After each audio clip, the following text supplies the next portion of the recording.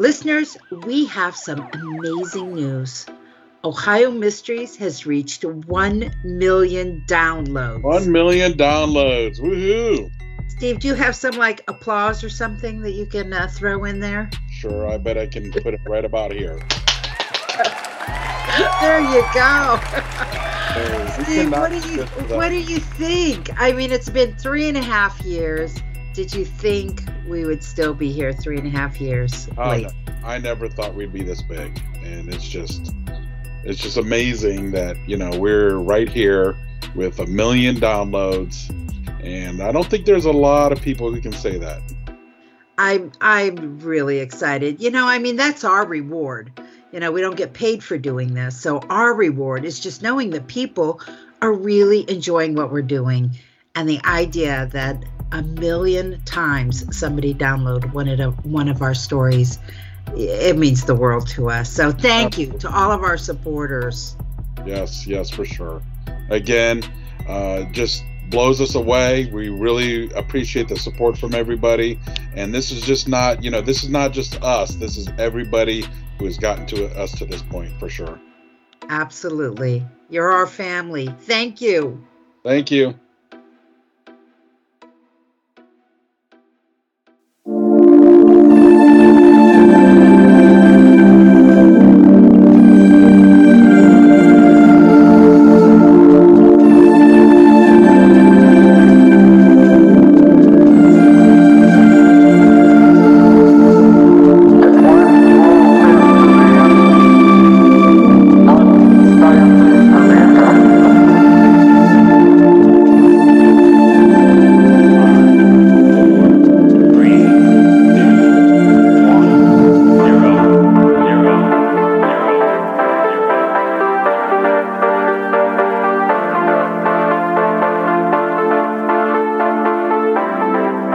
Hello, listeners, and welcome to Ohio Mysteries. This is your 10-minute mystery edition, a little slice of intrigue in the middle of your week. I'm your co-host, Steve Yoder, and with us, as always, our storyteller and journalist, Paula Schleis. Hi, everybody. In 1969, an oil slick on the Cuyahoga River in Cleveland caught fire. It was out in 20 minutes. Not even time for a single person to take a snapshot of it. No one was hurt. Damage to a wooden train trestle cost about $50,000 to fix. The plain dealer mentioned it the next day on page 11 of Section C. And yet, this brief blaze is arguably the most famous fire in Cleveland history. Why? It wasn't a remarkable fire. It wasn't even the first fire. The river had been polluted for a century and had been set aflame more than a dozen times before. And some of those earlier fires left millions of dollars in damage. One previous fire killed 5 people. Any other year, any other era, this fire would have faded from memory. But then history happened. That little river fire somehow became a poster child, galvanizing public opinion on what we as a country had been doing to our natural resources. 1 year after the fire, the Federal Environmental Protection Agency was born. And of course, it turned Cleveland into a laughingstock, an endless source of humor for stand-up comedians and inspiring artists, musicians, and filmmakers. So let's go back and take a look at this fire and see if we can't figure out why it mattered so much, who made it matter so much, and how it may have tipped the scales in America's environmental consciousness. The Cuyahoga River. The origin of its name is a mystery within this mystery. Back in the early to mid-1700s, the French, while they still controlled the area, labeled the river Cuyahoga on the map. At that time, the only tribe living in the area was Wyandot, but there is no Wyandot word Cuyahoga. Many repeat the story that Cuyahoga is a Mohawk word that means crooked river, but historians don't think so. since the Mohawk weren't from there. I've read that some children in the area grew up being taught it was Seneca for jawbone, and you could argue that the U-shaped river looks a little like a jaw. But in the end, we just don't know. What we do know is that by any name, the river was destined to become life's blood to the region. During the Civil War, Cleveland was at the heart of America's Industrial Revolution. In just 25 years, it went from fewer than 45,000 people to more than 210,000. And if Cleveland is the heart in this analogy, then the Cuyahoga River was its veins. Manufacturing companies thrived along its shore. The 100-mile waterway that emptied into Lake Erie was a source of water, power, and transportation, giving birth to Cleveland's industrial flats. Some of the early companies that took advantage of this special resource included American Shipbuilding, the Sherman-Williams Paint Company, Republic Steel, and Standard Oil. There was no EPA back then. Cleveland's drinking water came from Lake Erie, so a blind eye was turned toward the Cuyahoga River. Companies were free to treat it as an open sewer. For decades, yellowish-black rings of oil circled on its surface like grease and soup. In 1922, people in Cleveland were wondering why their drinking water was tasting medicinal. A test was done. Yup, the city said, that nasty taste was coming from the river, which had reached the intake for the city's waterworks. But far from seeing this as a warning sign, Cleveland wore it as a badge of honor.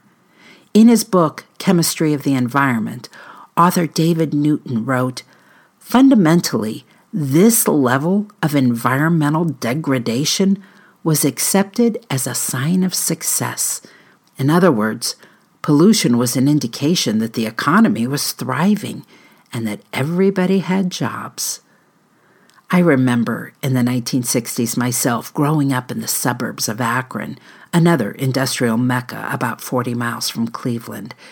Akron was the rubber capital of the world, and every time we drove into town, we would wrinkle our noses and complain about the smell. Smokestacks were shamelessly puffing black clouds of sulfur into the air. If you complained about it, locals would shrug and say, "That's the smell of money." So, same thing in Cleveland. If you appreciated the jobs, then you'd best not complain about the byproducts of those jobs. The poisons that were filling the river were also flammable. By some counts, the river caught fire 14 times between 1868 and 1969.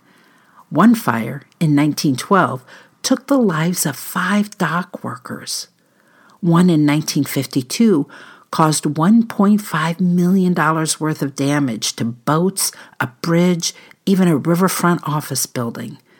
They didn't even garner national attention. But the things we're willing to put up with when the money is rolling in suddenly become less acceptable when the money stops. And there came a time when the industrial belt started to rust. From 1952 to 1969, Cleveland lost 60,000 manufacturing jobs. And for the first time in decades, most Clevelanders were not earning their living connected to an industry in the flats. America also had a new attitude. The 60s was an era of protest. Americans were marching against the Vietnam War. They were fighting for civil rights. It was a generation that believed in taking a stand. Here's what David and Richard Stradling said in their book, Perceptions of the Burning River. That the Cuyahoga River evolved into one of the great disasters of the environmental crisis tells us something about Americans' growing suspicion of industrial landscapes, a suspicion encouraged by the decreasing benefits that they derived from such places. Now, it would be wrong to say the fire is what woke Cleveland up.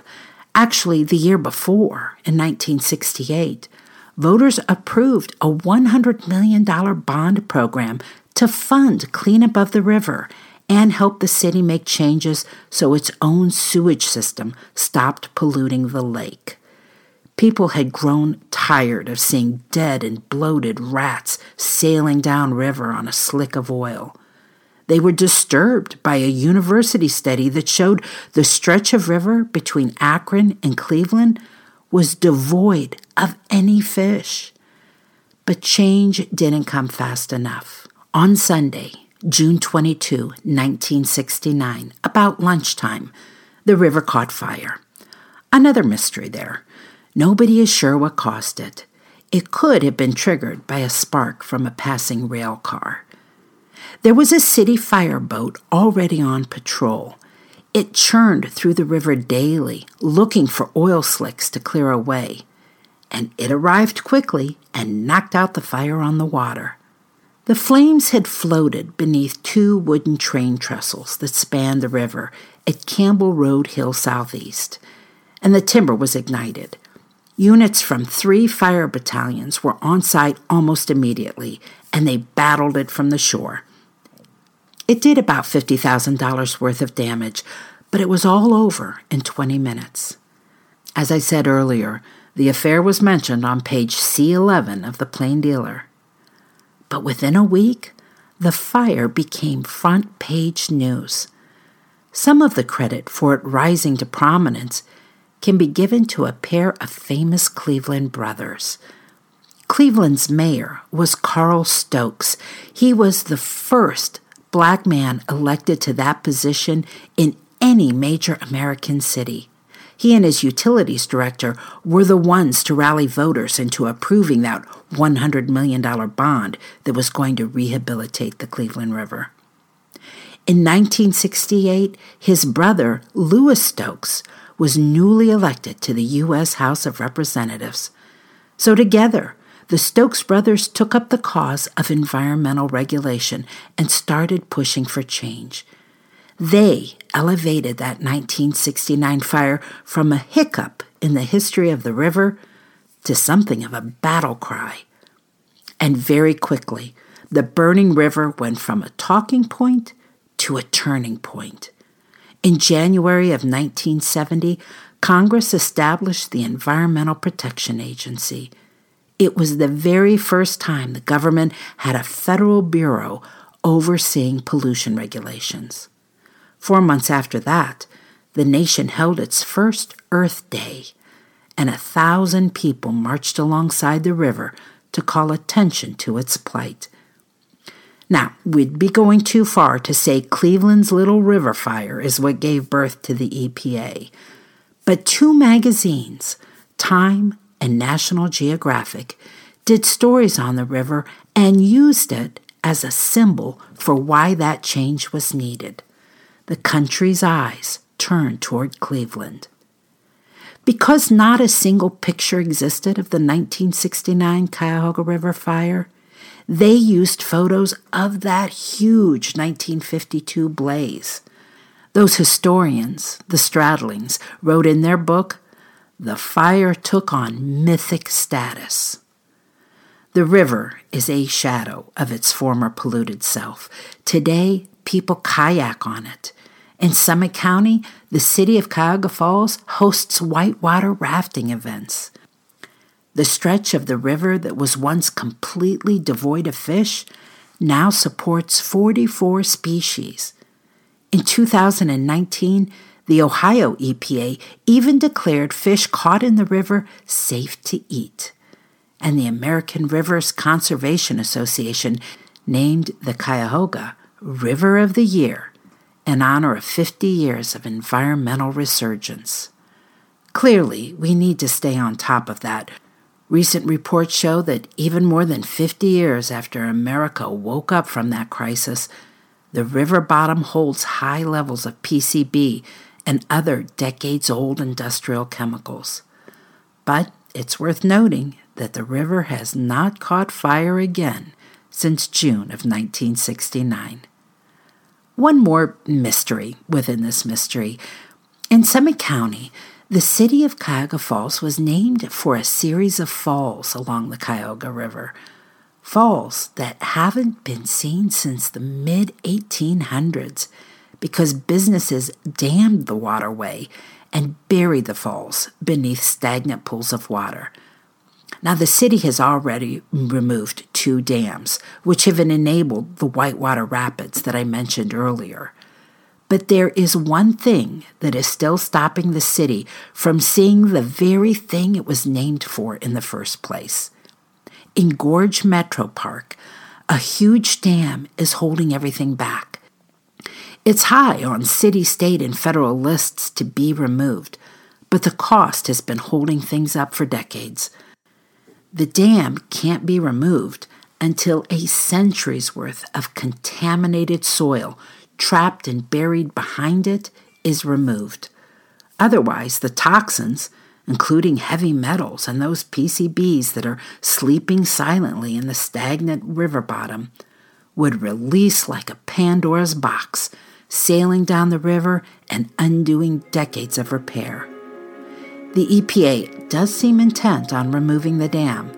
The most recent report suggests it could happen next year. But dates have come and gone before, so it remains to be seen if we'll ever get to see those Cuyahoga Falls that were so impressive, a city was named for them. That's it for tonight, listeners. For photos, news clippings, and more on this and every episode, hop on over to our website, ohiomysteries.com. We are also a proud member of Evergreen Podcasts, the Evergreen Podcasts Network. For more information or to check out other shows on this network, please visit evergreenpodcasts.com. Also, check out our new YouTube channel, youtube.com/c/Ohio Mysteries.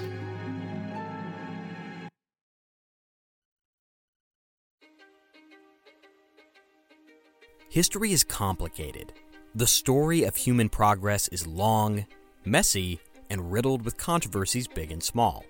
On Conflicted, we dive headfirst into history's most infamous events and contentious figures. We try and untangle the good from the bad, the fact from the fiction, and the monsters from the misunderstood. Was Genghis Khan a murderous butcher or a civic pioneer? Did the Allied powers go too far in firebombing the German city of Dresden at the twilight of World War II? And how did the Marquis de Sade acquire such a sinister reputation? And was any of it true? These are just a few of the tough questions we wrestle with and investigate on Conflicted. So if you love history or just enjoy a good story, please join me, your host, Zach Cornwell, for a fascinating new topic each and every month. Conflicted, a history podcast, is available on Spotify, Apple, or wherever else you get your podcasts. I hope to see you soon.